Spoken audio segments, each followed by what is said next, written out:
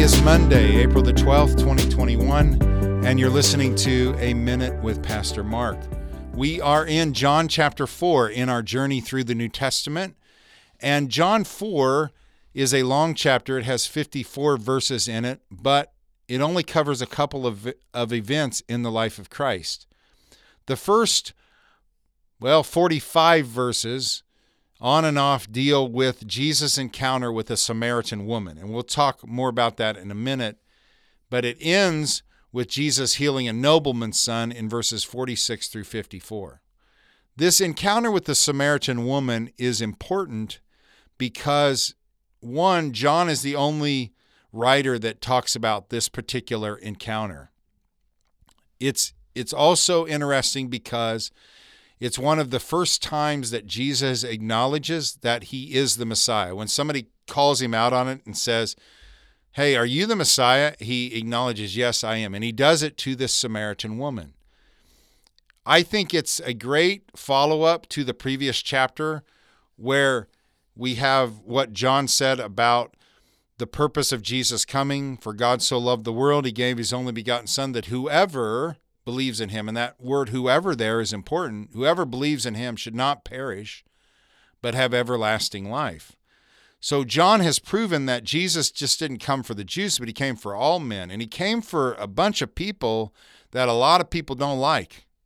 So you have in chapter 2, Jesus reaching out to a tax collector who is despised by all people. In John chapter 3, you have a Pharisee that comes to Jesus at night, and they have this conversation about what it means to be born again. So you have these religious elite, and then you have these tax collectors, and Jesus is reaching out to all of them. Now you have Jesus going outside of the Jewish people to a Samaritan, and not just a Samaritan, but a Samaritan woman. And not just a Samaritan woman, but a Samaritan woman that's been in 5 different relationships with men and is now in a 6th. But Jesus focuses on what her greatest need is, which is salvation. So if you read the story, you'll see that he uses the opportunity that he has at a well, he uses a physical thing to teach a spiritual truth. And this woman finally picks up on the fact that I'm talking to somebody special. And the way that she picks up on it is because Jesus tells her about her whole life as far as how many relationships she's been in. And that kind of makes the light bulb go on for her. And she says in verse 19, "I perceive that you're a prophet." And then she also says in verse 25, "I know the Messiah is coming who's called Christ. When he comes, he will tell us all things." Jesus said to her, "I who speak to you am he." So this woman is converted, and she runs into the city and she tells everybody about her encounter at the well. Her personal testimony has a massive effect on this particular city, and a lot of people are converted as a result of her personal testimony. So I just want to end the podcast today by challenging you.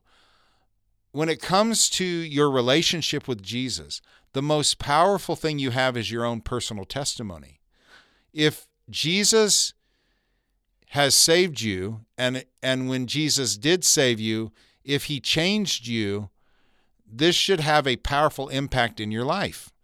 And so when people notice the difference, or things that you do as a follower of Jesus make you different than everybody else and stick out, use that opportunity to speak up about Jesus. A lot of people, I think, drag people to church who don't really want to be there. And they put this pressure a lot of times on ministers to, "Hey, get my friend saved." And while I don't minimize the value of biblical preaching and exalting Jesus, as a preacher, obviously that's an important thing to me, but there's rarely anything that's more powerful than you one-on-one with somebody sharing how Jesus has changed you. So I want to encourage you this week, look for opportunities to speak up about Christ, even to people who you don't think maybe want to hear anything about it. Because if Jesus has really changed you, it is very powerful for you to share with others how it's impacted your life. So Lord, as we begin a week, would you give us the courage to speak up for you? And would we not be ashamed of you, Jesus?